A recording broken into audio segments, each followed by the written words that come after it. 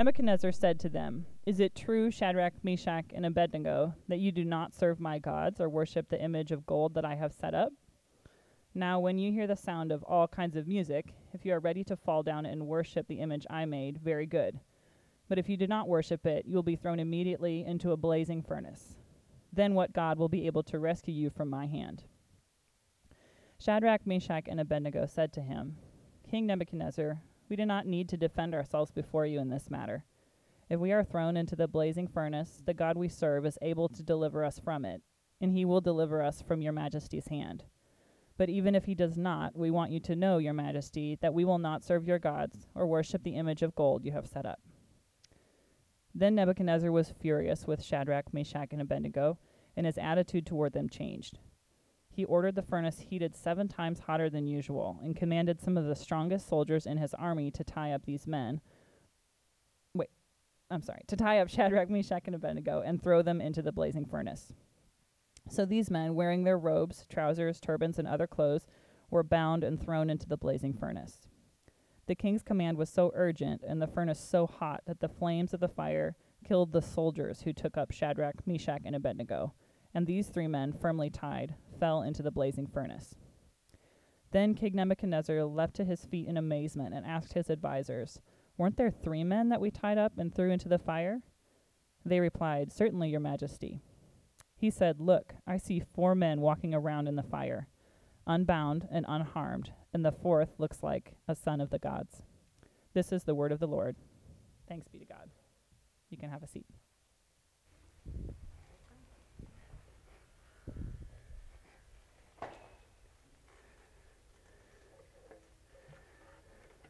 Well, hey, good morning. Peace be with you.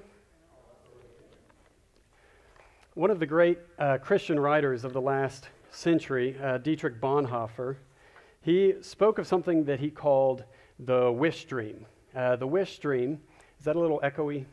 Jackson's on it. The wish dream, he actually was writing in German, and so the English translator didn't know what word to use, so he used the phrase wish dream, and that's what we have in his books today. But in the wish dream, everything is as it should be. The wish dream is the ideal of life. And in the wish dream, everything is pure happiness. Everything is peace. Everything is contentment. Everything is meaningful and satisfying. In the wish dream, there's no pain. There's no affliction. There's no sickness. There's no loneliness. In the wish dream, our friends are always there for us and never let us down.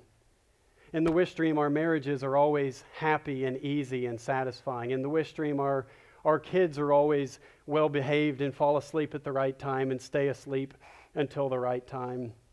In the wish dream, our work is always satisfying. It always fulfills our deepest longings for what we hope for in our work. In the wish dream, there is no suffering. And I think of the words of Michael Scott when he had a near-death experience. "I saw my life flash before my eyes. I was married, I had 4 kids, I was rich, and I was happy."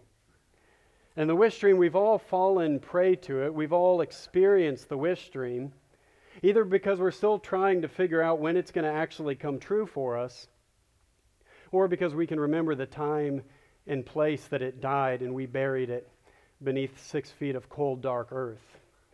In fact, my book that I'm writing on life in your 30s is called Burying the Wish Dream, 6 feet below the cold, dark earth, over 1 million sold. But the wish dream, we have all experienced this. We have all seen the wish dream slip through our hands. We've all been victims of it. And I wonder why. Why is it that we have this idea that life should be ideal, that it should be perfect, that it should be satisfying? Why do we hold out hope that it's going to be better than we've experienced it in the past? Could it be that we are actually made for such a world? Could it be that all this pain and suffering in the world feels so foreign to us because we were made for a different world? This morning we're looking at the topic of pain and suffering, and we're ending this summer series on enjoying God, where we've looked at His attributes and His character. We've looked at His love and His goodness and His glory. We've looked at His faithfulness. We've looked at His wisdom. But I think it's important as we wrap up this series that we ask a few hard questions of God and of His Word. And the 3 hard questions that came to my mind. Number one, why, if God is so good and so powerful, why is there still so much pain and suffering in the world? And then number two, a question that I've asked, and I'm sure you have as well, where is God when it hurts? And then number three, how do we enjoy God? How do we enjoy Him through pain and suffering? Not to enjoy the pain and suffering, but how do we enjoy God through the pain and suffering? And so the first question is, why is there so much suffering in the world? To be human is to face suffering. In the hour or so that we gather, hundreds of people around the world will die. If not, thousands of people will die. Over the course of 24 hours, across the world, more than 100 children will be killed violently. Hundreds of people will die from car accidents, and thousands will die from cancer. Let me switch microphones here. Hold on.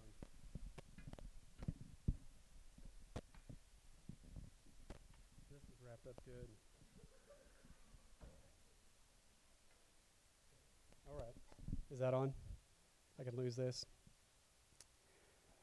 In our prayer of lament, our congregational prayer, we acknowledge the deep hurt in our own country, across the communities of our countries that have just faced another round of shootings. Everywhere we look, there seems to be more pain and suffering. And it's to the point where it's easy to be desensitized to it, that every time we turn on the news, we see another horrific story. And if you're like me, I just want to turn it right back off. That's to say nothing of all the poverty, abuse, illness, oppression, injustice, racism, natural disasters, all the other causes of profound suffering in our world. One philosopher has written, taking life seriously means that whatever man does on this planet has to be done in the lived truth of the terror of creation, the rumble of panic beneath everything. And there's an old movie, if you've seen The Princess Bride, there's a wonderful line in The Princess Bride where a character says, life is pain. Anyone who's saying differently is selling you something. And I think often when I look at the teaching of the Christian church, I think often we can try to present the Christian life as something that's almost completely free from suffering. There can be a teaching within the Christian church that says if you become a Christian, the amount of suffering you face in this world will decrease.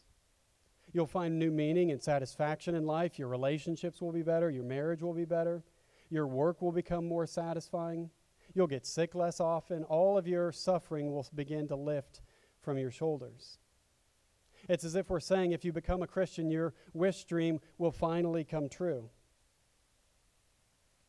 But of course, the Scriptures don't teach that, and the Scriptures don't leave us alone in our pain and suffering. Suffering is one of the main themes of the Bible. Beginning in Genesis, we see how evil and brokenness came into the world.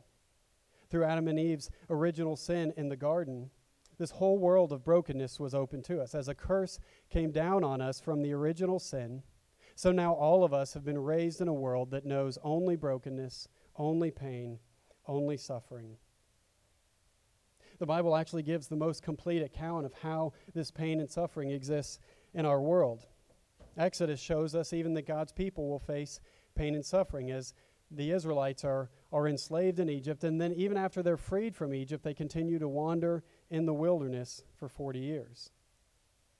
3 Old Testament books, Job, Ecclesiastes, and Lamentations, have suffering as their main theme. 2 New Testament books, Hebrews and 1 Peter, are focused primarily on the topic of suffering. And most of all, the central person of the Scriptures, Jesus Christ, is called the man of sorrows. He said, in this world you will have trouble, but take heart, I have overcome the world. And so the Bible is as much about suffering as it is about anything else. And Christianity and the Christian Scriptures give us a fuller picture, a multidimensional picture of suffering. Because the Bible doesn't just give us quick platitudes or stories that all have happy endings, the Bible actually gives us a rich and a deep experience of the pain of the world. Then we actually get a better picture of why suffering exists and how to respond to it in the Scriptures than anywhere else. And so the question, why is there so much suffering in the world? It's because we are living in a broken world. We are living in a fallen world. a world that is sort of torn between two kingdoms, the kingdom of God, which is being established on earth even now after Jesus' life and death and resurrection, and this old order, this old kingdom of darkness that still exists. It's important to remember what God has promised in this world and what he hasn't. And he hasn't promised us a life that's free from pain and suffering. I know I have, and most of you have. You've come to experience suffering not on a theoretical level, not on a philosophical level, but on a deep and personal level. I've told some of these stories before, but my earliest memory as a child is of pain and suffering. When I was 6 years old, we were awaiting a new child, the fourth child in our family. As we went up to the hospital, we could only see our little sister through the glass of the ICU. And as a 6-year-old, it didn't make any sense, but over the next few days, as my parents returned home with an empty car seat and explained to us that Amy had not survived her first few days. I didn't understand at that time at 6 years old, but I understood that things would never be the same in our family. And so we experienced this cloud of grief over our family. It felt like being almost labeled by our church and our school and our community as a family that had lost a child. And so growing up in this pain and with this dark cloud over us, it changed me. And then, as many of you know, when I was 16, my older brother was 18 and had just gone off to college. We were in Kansas City at the time, and he went to Truman. And he was coming back for the first weekend in the fall, and we hadn't heard from him all day. We got a call from here at the University Hospital in Columbia, and they said, "There's been an accident. You need to come down here." And so we arrived. We went into that little, the beige room. I call it the bad news room. And the surgeon came in and said there was nothing we could do. The accident was fatal. And at that age, at 16, being faced with losing the most important person in my life, and understanding the pain and the hardship of life at that age, it changed me, as I know suffering has changed you in moments of life as well. Having to go through the end of high school, and kids don't know what to say. I didn't know what to say. But experiencing that grief at that time, that formative time in my life, it changed me. It did something deep within me that I think has lasted ever since. For whatever reason, my own body has absorbed the pain. It happens often with childhood trauma that our body can absorb these things, and it turned into insomnia for me. It turned into depression and chronic pain and fatigue. There's a suffering in this world that's so deep that it exists even within our own bones and muscles. And this is real pain. It's not an academic thing. It's not philosophical. It's what we feel day in and day out. And so that leads us to the second question. Where is God? Where is God when it hurts? In speaking about pain and suffering, I like using the image of Daniel 3, the fiery furnace. It's an image that the scriptures use often. It's used in the Old Testament and then again in the New Testament as a sort of illustration for all the different forms of affliction and suffering that we face. Now, fire, of course, is a dangerous thing. Fire is something that can consume an entire forest. A single spark can burn down your house. Fire can take your life in an instant. And so we know that fire is a dangerous thing, and yet at the same time, fire, if it's used appropriately, if it's used wisely, it's actually a wonderful thing. Fire can refine a metal. It can shape a piece of clay. It can warm your home. Fire, as it did for us last night, it can take a big hunk of red meat and turn it into a beautiful plate of hamburgers as we have 3 generations gathered around the dinner table. What began as just an immature hunk of meat became a mature meal for all of us. And so what fire does, if it's used rightly and with wisdom, fire refines, it purifies, it beautifies. Fire matures things. And in the same way, the scriptures show us that is one of the roles of pain and suffering in our lives. That even though, yes, it hurts, it's extremely painful and real in the moment, over the time, it's one of the things that God uses to refine us, to shape us, purify us, beautify us, mature us. And I love the prayer in Daniel 3 when these godly Israelites respond to King Nebuchadnezzar. We do not need to defend ourselves before you in this matter. I mean, before the most powerful man in the world. That's an awesome response. We don't even need to defend ourselves to you. They say, if we are thrown into the blazing furnace, the God we serve is able to deliver us from it, and he will deliver us from you. So they know that God can choose to save them. Just as we know that God is all-powerful, that he's sovereign, that he's good, that he's merciful, that at any given time he can remove the suffering and affliction from our lives.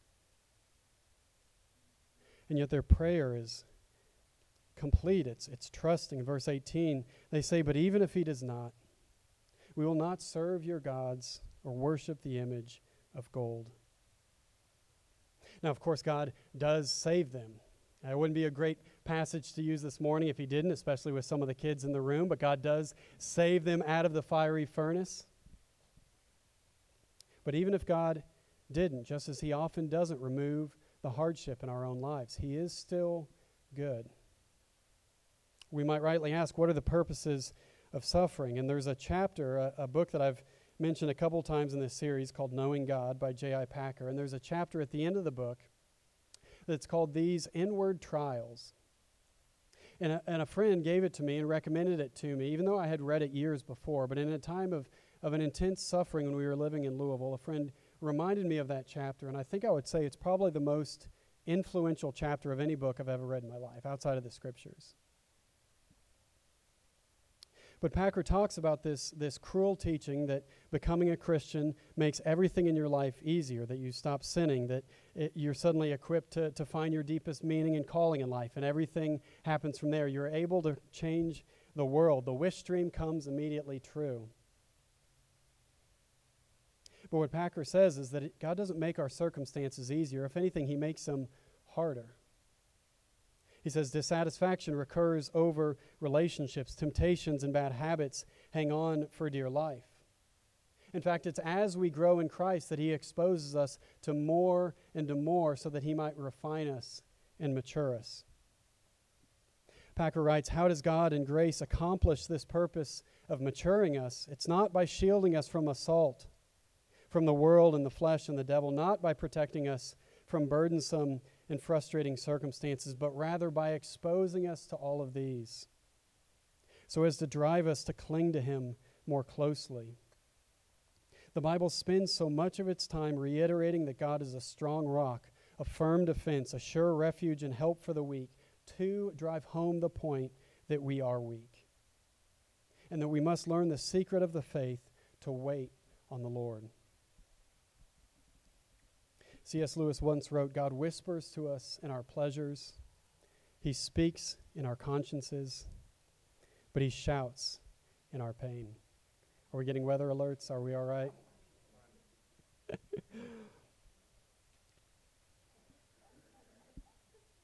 We'll be good. It's safe in here. I think my experience has been, and I'm guessing this has been your experience as well, that when you look back over the course of your life and you said, when have I been the closest to the Lord? When have I felt the Lord's presence most deeply? My guess is that it's not in the moments of great accomplishment. It's not right after the promotion. It's not after the seasons of ease and comfort. It's in the moments of pain. It's in the seasons of loss. The time where you don't understand what's happening and you're even crying out to God for understanding. You're crying out and feeling like he can't even hear you, and yet you're actually crying out to him. You're actually filling up your notebook with prayers because of the pain, because of the hardship. One of my mentors says, everybody either grows by pain or by prayer, and nobody gets there by prayer. I think that's been true in my own life. And so now when I ask, where is God when it hurts, my answer is that he's closer than ever. In my experiences, whether it's losing my brother and crying out to God, or growing into adulthood and marriage and family and ministry, seeing all of those wish dreams die one after another, but finding God's presence to be so much better. He's been more real to me in the tears and in the pain than in the laughter and the peace. And so if the first thing is that suffering exists because we live in a broken world, and the second thing is that God is still with us, maturing us in the fire, the third question is, how do we enjoy God? How do we enjoy Him through this pain and suffering? And the first thing I would say is to remember. Remember that we are not fighting for victory. We are not waiting on a victory, but instead we are fighting from victory. We are waiting from victory. We know that our Lord has been crucified and risen and reigns today in a victorious way, and that we too already have the victory. And so in pain and suffering, we're not waiting for victory. We're not fighting for victory. We're fighting from victory. And it changes the way that we view our circumstances in this world. When we know that our enemy has already been defeated, though he hangs on, it's as if we're in a battle and we've received word over the radio that we have won the war, and then the news is it's spreading around the world, and yet there's still this enemy on the battlefield approaching towards us. They haven't gotten the news yet. And yet we know that we are now fighting, we are now waiting from victory. And so the first thing is to remember, and the second thing is to trust. When our kids were younger, especially our middle son Jude, he was the hardest one to get to sleep. Some of you are right in the middle of this. And this is real suffering. But when he was 18 months, 2 years old, he literally could not go to sleep on his own. I mean, he still barely sleeps. But at the time, we tried everything. Everybody gave us their tips and their techniques. None of them worked. Literally, the only way we could get this kid to sleep in the afternoon and then again in the evening, was to hold on to him and simply outlast him. For at least an hour every single night, he would cry. One of us would hold him. He would kick. He would scream. He would try to force his way out of our arms. The only thing we could do was absorb the blows, to simply wait until he would fall asleep. And at the time, I remember thinking, doesn't he understand that sleep is for his good? Doesn't he understand that he needs this? He can't function properly without this. You can't reason with an 18-month-old, and especially not when they're tired and grumpy. But we're operating on different levels of understanding. He's a child. He doesn't understand yet that this sleep is good for him, that it's necessary for his maturity. And so he kicks and screams, and we absorb the blow and hold on because we know that morning is coming. In the same way, our own Father holds us when we kick and scream against him, when we don't understand why on earth this could possibly be for our good. And it's not to say that God brings these hard things in our lives to punish us, not to teach us a lesson. He doesn't take our loved ones from us to get something out of us. But it does seem to be clear that he allows a lot of pain and hardship in this life. And yet he's with us. He's holding us even now. In the darkest moments, we might feel his embrace more than any other time. And so remember, trust, and then the last thing is hope. If I'm honest, a lot of times I do wonder, is this all really true? Especially in the hardest times and pain and suffering. Is this really true? I mean, can we really trust these scriptures, that they're honest, that they're good? Do Jesus' words make sense? Are they cohesive? Is this really making a difference in my life? Can we really base our lives on the promises of his word? And even this week, it was funny. It's a little bit embarrassing, but I had a moment where I couldn't remember if that, you know the phrase, he will wipe away every tear from the eyes? I couldn't remember if that was actually in the Bible or if I've just read it in like story after story. I've read the Jesus Storybook Bible to our kids so many times. I was like, that is actually in the scriptures, right? That's not just in the Storybook Bible. So I didn't have to like Google it or anything. That'd be really embarrassing. But I went to Revelation 21. I was like, man, this is even better than I remembered. John receives this revelation of the end of times, and it says, I saw a new heaven and a new earth. For the first heaven and the first earth had passed away, and there was no longer any sea. I saw the holy city, and I heard a loud voice from the throne saying, Look, God's dwelling place is now among the people, and he will dwell with them. He will wipe every tear from their eyes. There will be no more death, or mourning, or crying or pain, for the old order of things has passed away.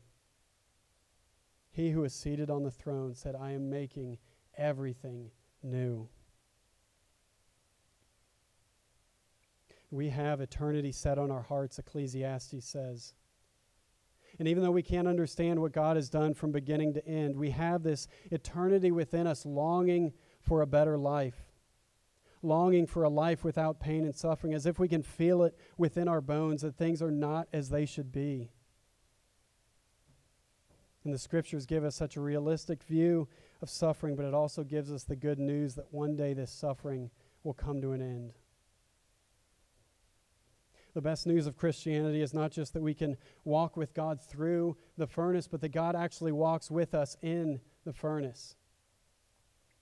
In Daniel 3, I love the image of Shadrach, Meshach, and Abednego being thrown into the fire, but it's there in the fire that a fourth member is seen. And the guards ask themselves, didn't we just throw 3 men in? Why is there a fourth one in the flames? And he looks like a son of God.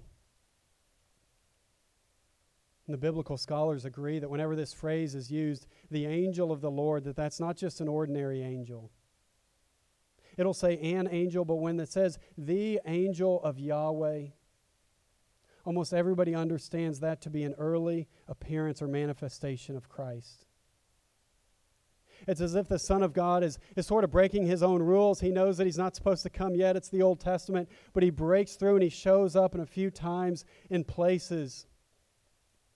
In the middle of this fire, he goes to be with his friends and to protect them and to save them. It's miraculously in the presence of Christ. The men are not burned, they're not consumed, but rather they get to be in the presence of Christ and they're unharmed. And this is the ultimate illustration of the gospel, that in Christ, God has actually entered the flames of our world. He has actually entered the furnace. He has felt our pain. That in Christ he has come and he has faced every single temptation, every affliction, every grief. And even more so than us, because he has endured it all, even to the point of death on the cross. And it's because he has risen from the grave that we know that he has power over it. And it's because he has risen that we know anytime we find ourselves in the furnace now, anytime we're facing the fire of affliction, it's not so that we would be harmed, not so that we would be consumed, but so that we would be refined, so that we would be matured, made even like Christ. And so we can ask, where is God when it hurts? He is with us in the furnace. He is closer than ever. And one day we will be with him where he is. We will be home. Every tear will be wiped from every eye. Everything will be as it should be. And even though the wish stream may have finally died, we discover that something far better was true all along. Let's pray.